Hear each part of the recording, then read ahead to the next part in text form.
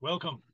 At the beginning of Parshas Toldos, we read of the circumstances that preceded the birth of Yaakov and Esav. I'd like to see these psukim and some of the Rashi comments.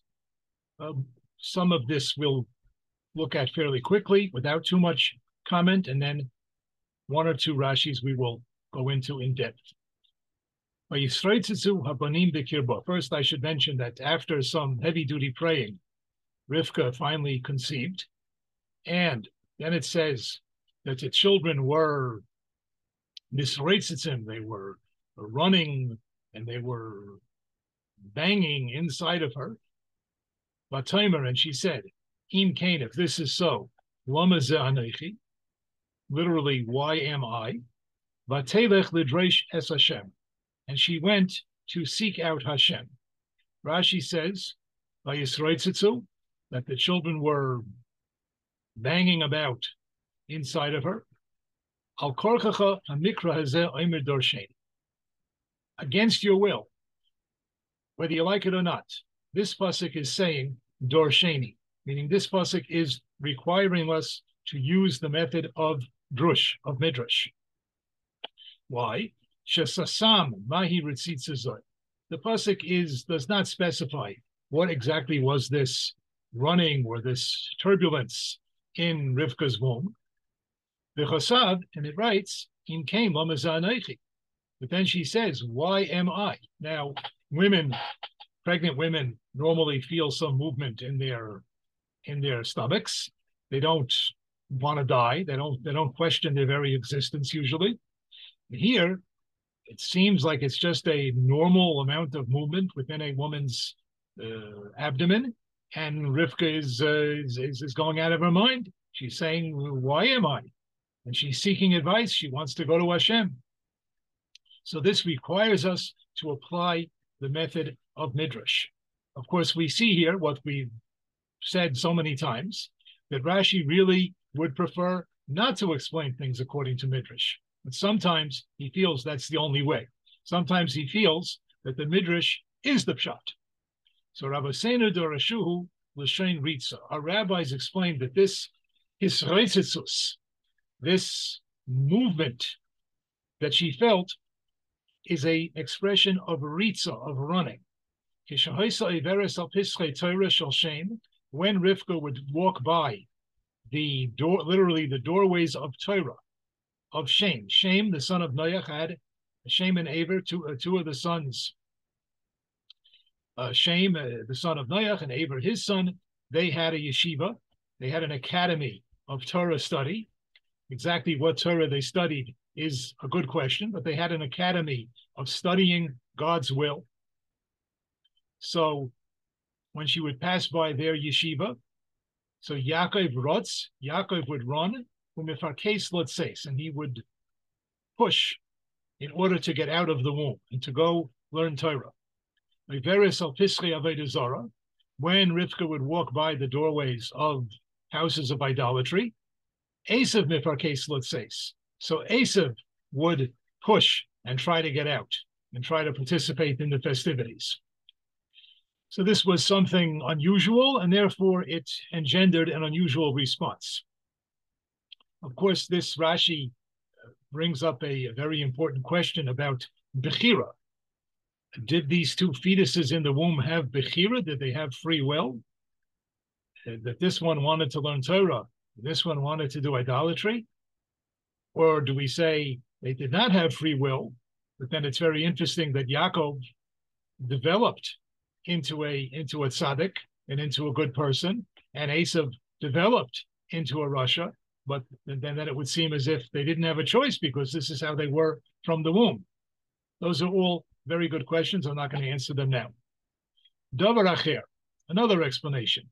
Misreitsitzim ze im ze, the two fetuses were fighting, this one with that one. Umirivim benachla shnei oilamos. They were quarreling over the inheritance of two worlds, this world and the world to come. So again, this is something extraordinary, and it brought about an extraordinary response. Let's continue with the Rashi. Vatomer im kain. So Rivka said, if so, Godol Tsar Ha'ibor, if the pain and discomfort of pregnancy is so great, so Lomaze Anechi Misavo Umispalelis Al Herayon. Why did I desire so much? And why did I pray so much to become pregnant? This is terrible. She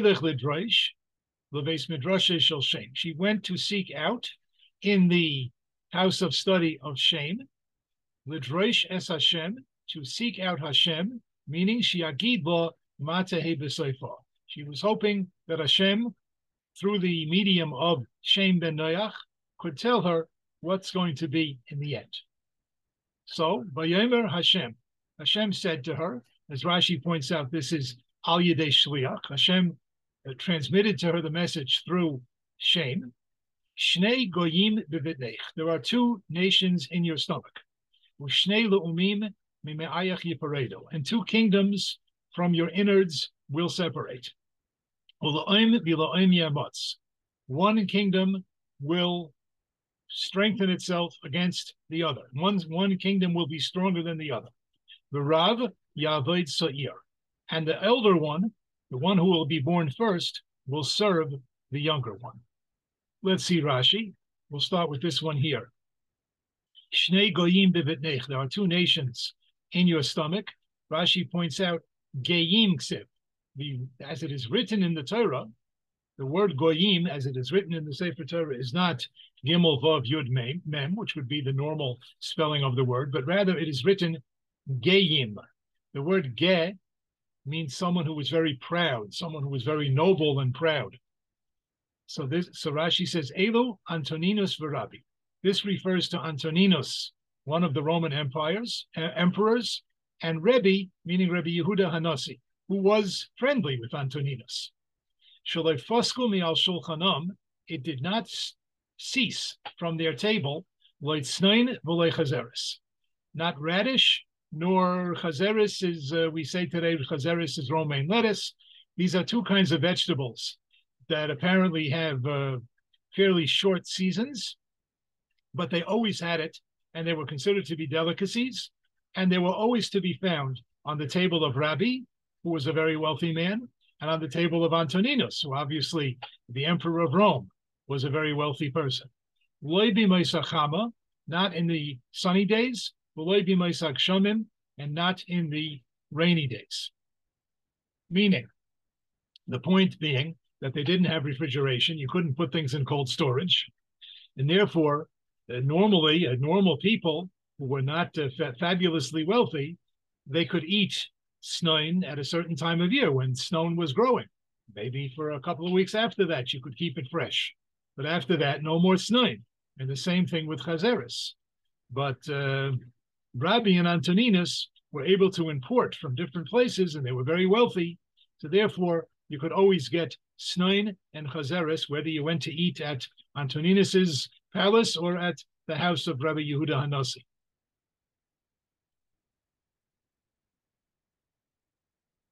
Okay, let's continue. Let's go to the next pasuk. So Rivka received a prophecy through Shem that she is going to have two children, and they're going to be very great. But they are going to constantly be quarreling to see to determine who is going to win the battle between them. Pasuk Chavvot. Her days were full to give birth, meaning she took this pregnancy to its full term. And behold, there were twins in her stomach. Of course, she had been told before that there are twins in her stomach, but now the word hine means when you see something in front of you. So the midwife and the people standing there, they saw that apparently even before the moment of birth, but they saw already that there are two babies here. Let's see Rashi. Her days were filled. Aval b'Tamar. Now regarding Tamar, Tamar was the woman who married the son of Yehuda. Later she married another son of Yehuda, and later she had a connection with Yehuda himself under certain very interesting circumstances, and she conceived twins.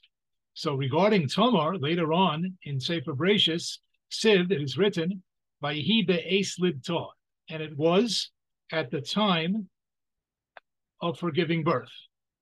Rashi says, Shalom molu yameha. In Tamar's case, her days were not filled. In other words, she did not take the pregnancy to a full 9-month term. Shiva chadashim yiladasa, because in 7 months she gave birth to those 2 children. Here it says vayimlu yameha, her days were full. That means that the pregnancy went a full 9 months. Okay. The hine soimim, and here it says, and behold, there were twins. Rashi says chaser. The word soimim for twins is lacking. We'll talk soon what it's lacking, but it's lacking some of its normal spelling. Uber Tamar, regarding Tamar, who also had twins, ta'imim, there the word is spelled te'imim. Mole, it is written full. It's written in the full spelling. Lefi, sheshneim sadikim, because in Tamar's case, the 2 children that she gave birth to were both sadikim. Aval kan, but here, echad sadik, the echad rasha. One was a tzaddik, that's Yaakov, and one was a rasha, that's Esav. So therefore it is written chaser. I'd like to focus on the Rashis on this pasuk. On the words vayimlu yameha, Rashi seems to ask Akashya, why is this different than what it is written by Tamar? Here it says her days were full. By Tamar, it says vayhi be'es lidta. It just says it was at the time of giving birth. So Rashi answers, here was a full 9-month pregnancy. There it was a shortened pregnancy of 7 months. The problem is that we have said many times that Rashi does not normally ask on a pasuk based on something that it says in a later pasuk. Normally Rashi looks at each pasuk on its own and doesn't expect his reader to know things that are in other psukim that come later on. And he himself doesn't usually worry too much about what it says later on. In this case, you could certainly understand that Rashi could have just left the words vayimlu yameha, could have just left them alone. And when he came later in Parshas Vayeshev, where it talks about Tamar, and it says vayhi be'es lidta, so he could have commented on the difference between the 2 of them. But there doesn't seem to be anything difficult about the words vayimlu yameha. So why did he have to comment? So one answer perhaps we can give is that maybe there is something difficult about the words vayimlu yameha, because maybe they're superfluous. Yeah, perhaps the pasuk could have just said that Rivka was pregnant. She was suffering very greatly from the pregnancy. She went for advice. She found out that she's having twins, and it could have said vateled tzimim, and she gave birth to twins. The words, the comment that her days were, the days of the pregnancy were filled. I mean, it's really, it's not really, apparently not really necessary to say. So perhaps that's why Rashi commented that the Torah here, for some reason, wants to tell us that here it was a full-term 9-month pregnancy. Perhaps. Another answer, perhaps, is that in the first print of Rashi, the first printed edition of Rashi was printed in the Italian city of Reggio di Calabria, and it was in the year, I believe, 1475. I wrote it down before, and now I don't have it. But it says there, in the first print, which is generally considered to be a very excellent edition of Rashi, this first piece of Rashi is not there. And perhaps the reason it's not there is for the very reason that I just said, because really Rashi didn't have to make this comment. This is a un-Rashi-like and uncharacteristic type of comment for Rashi to make. If one goes to Parshas Vayeshev, one will see that there Rashi does make a comment on the difference between what it says there, Vayhi be'es lidta, and what it says here, Vayimlu yameha. But that we understand, because there he was already by the second pasuk, and he was bothered by what we have already learned. But here he is learning the first pasuk, and it's really not characteristic of him to talk about the difference between a first pasuk and a later pasuk. So this would seem to support the text of the Tfus Rishon of the first printing, that actually this piece of Rashi should not be here. Let's highlight this, put it in gray, sort of show that it's old and worn out, like people with gray hair.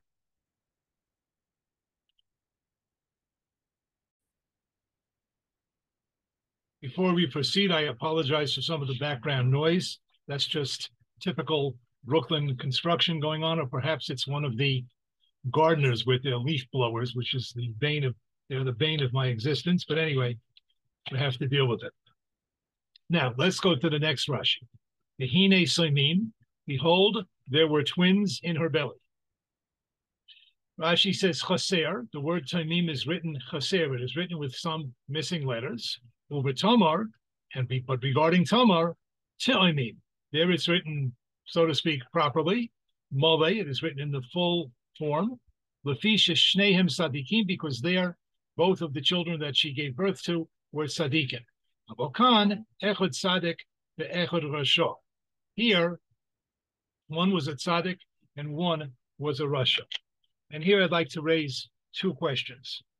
First of all, I have mentioned in the past, I mentioned it just a couple of weeks ago, that it is not Rashi's habit to comment on words that have either an extra vav or yod, or are missing a vav or a yod, what we call ksiv, chaser, or yatir, what the academics call perfect or defective spelling.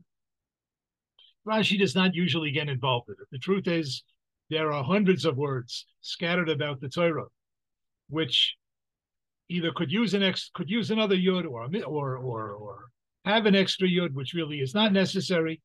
And there are svarim that talk about it, but Rashi does not consider it to be part of the pshat of the pasuk.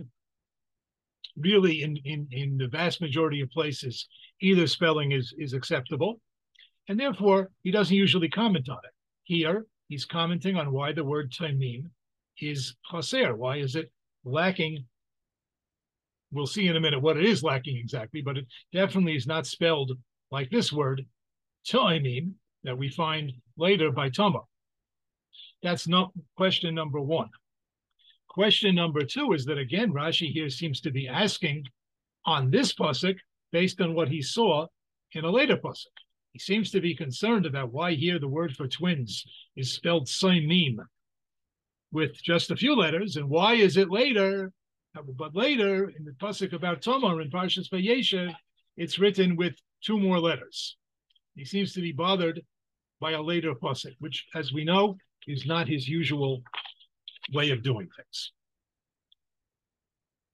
Before we answer why Rashi gets involved in a ksiv chaser, and before we answer or attempt to answer why Rashi is involved with a question based on a later pasuk, let's first think about what exactly does Rashi mean when he says that this word is chaser.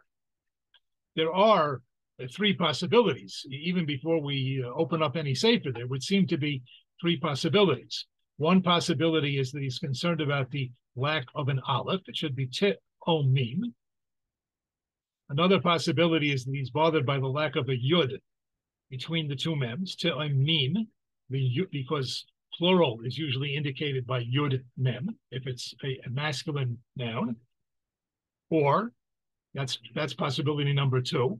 And possibility number three, that he's concerned about both. In fact, all three of these possibilities are found in the Meforshim. There is a sefer called Paneach Raza. Paneach, like the name that was given to Yosef. Sofnas Paneach, Pei Ayin Nun Ches.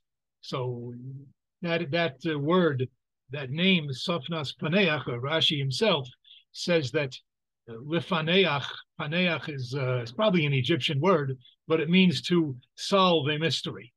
So Paneach Raza, the author of this sefer, who was Rabbi Yitzchak Bar Yehuda Halevi, he named his sefer Paneach Rosa, the solution of mysteries. He was one of the Balei Tosfos. He lived in the 13th century. I don't think a whole lot else is known about him. Is a very, very interesting sefer. It's not directly a super commentary on Rashi, although in many cases he does comment on, and ask questions and give answers about Rashi. But it is full of all kinds of remuzim and gematrias and also pshat and also midrash. It's quite a fascinating sefer. I don't have a hard copy of it. It is available on HebrewBooks.org. In any case,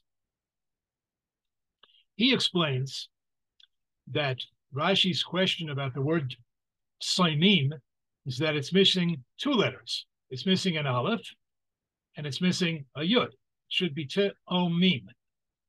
And he explains that there's a significance.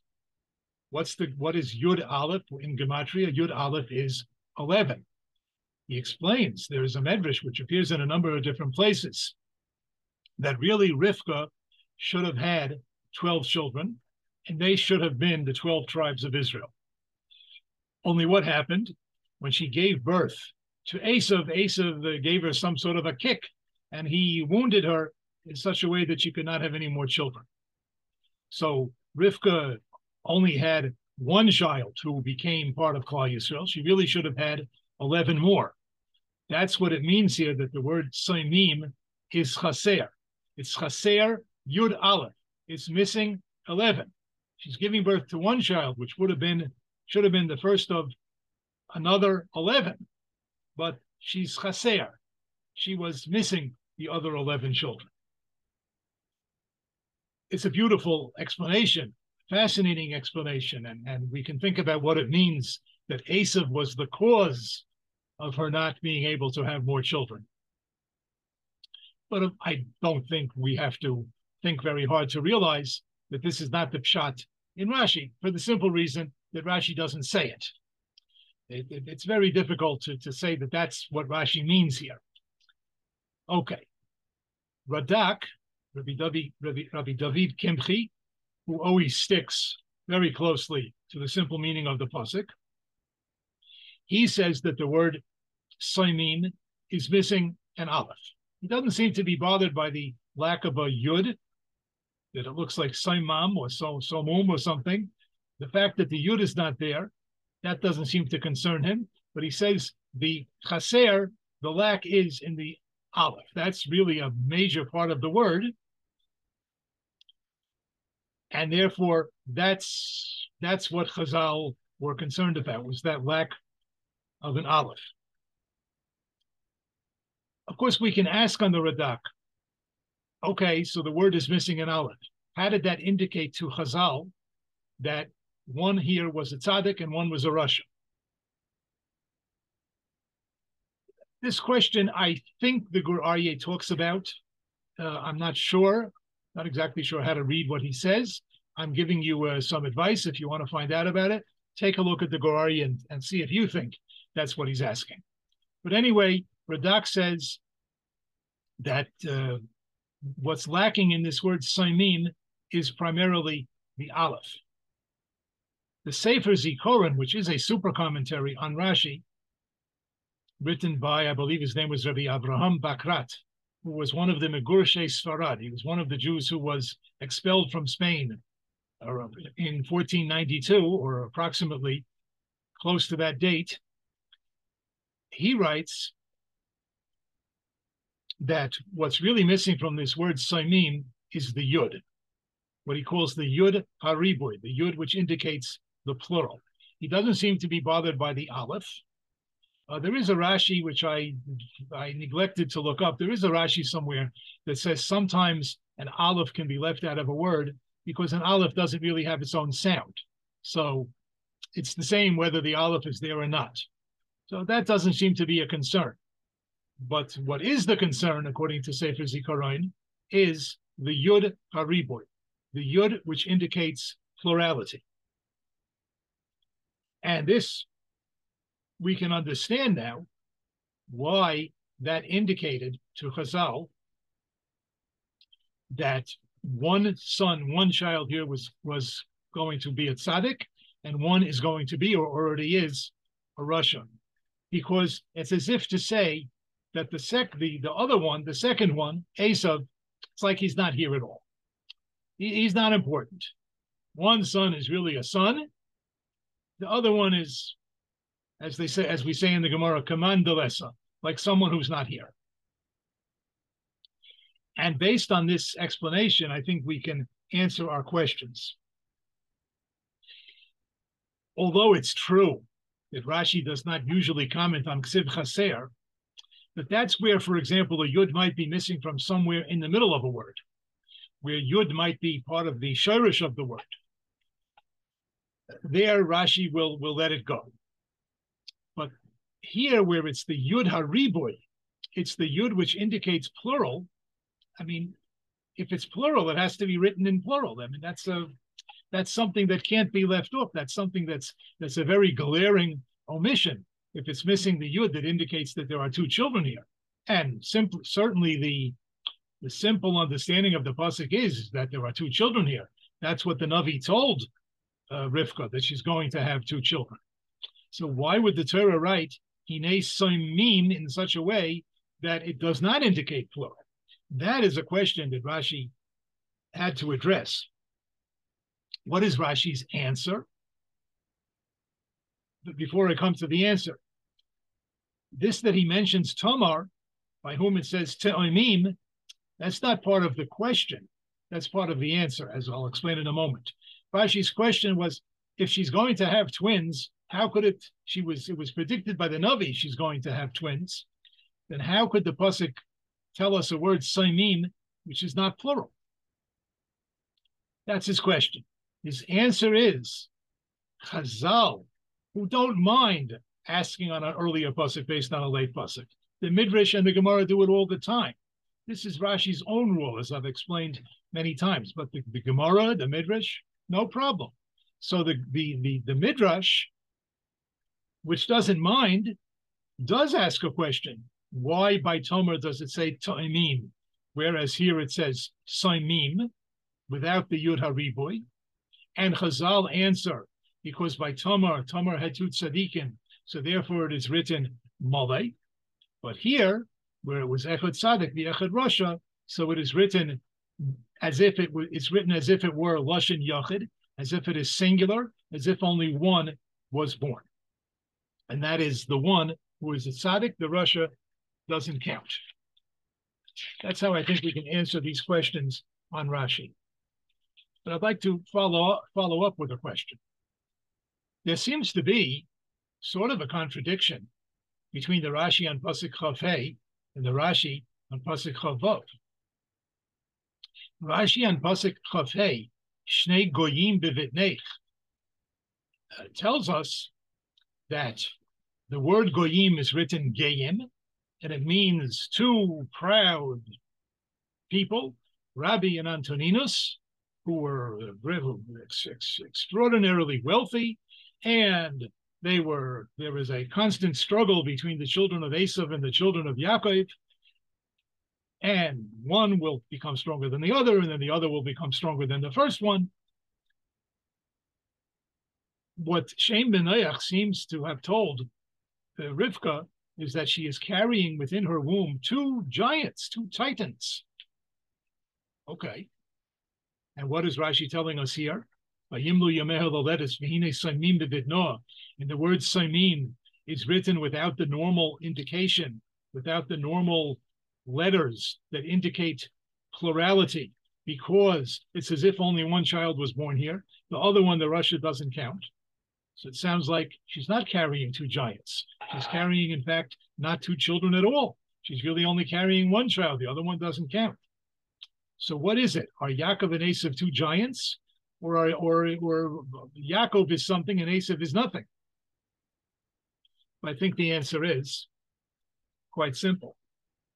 Like many things in this world, like a lot of things, maybe even most things, I haven't made a calculation, but like a lot of things in this world, the greatness of Esav is illusory.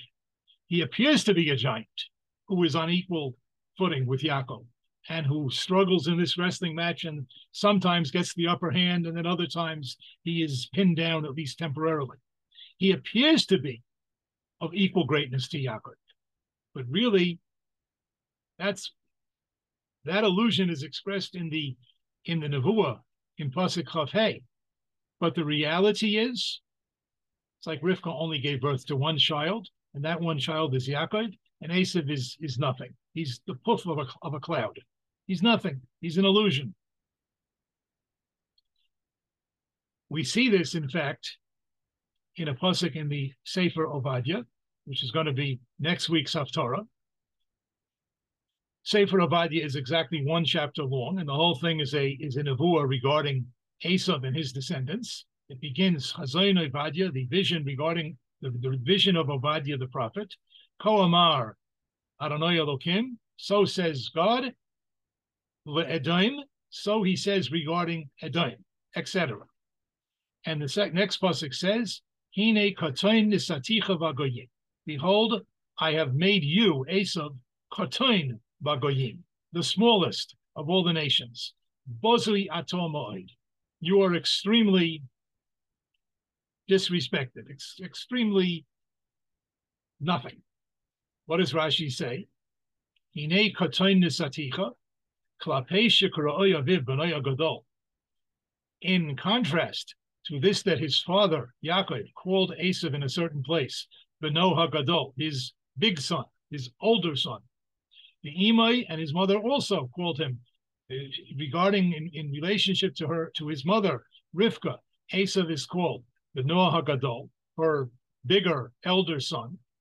In contrast to that, Amar HaKadosh Baruch Hu L'fanai. In front of me, he's small. He's insignificant. Rabbi Seinu Darshu, our rabbis explained, Katan, why is Esav called Katan or Katon?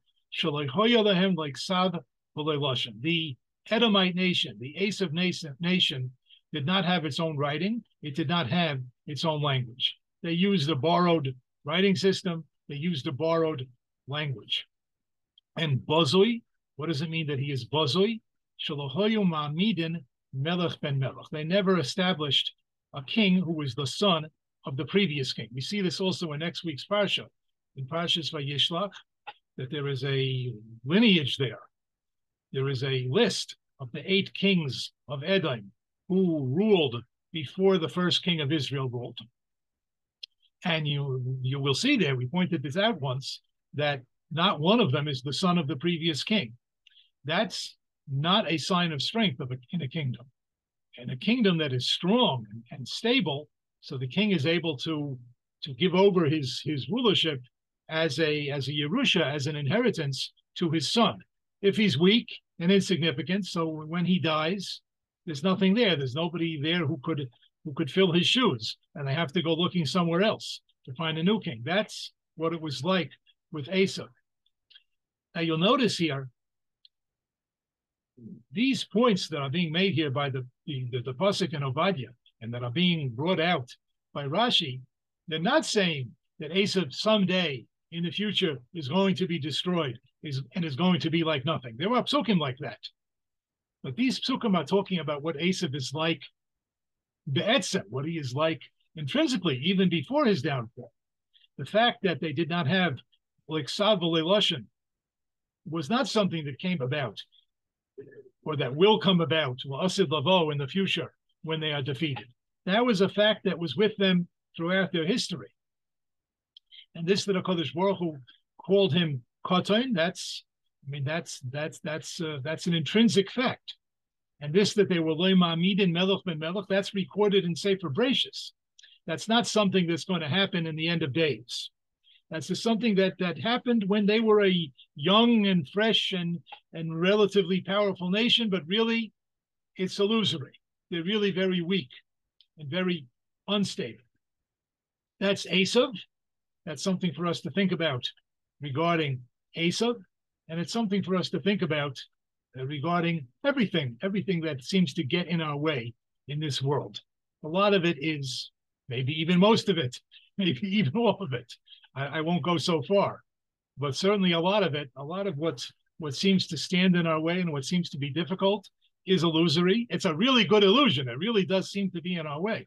I'm not making light of it, but really, we can succeed.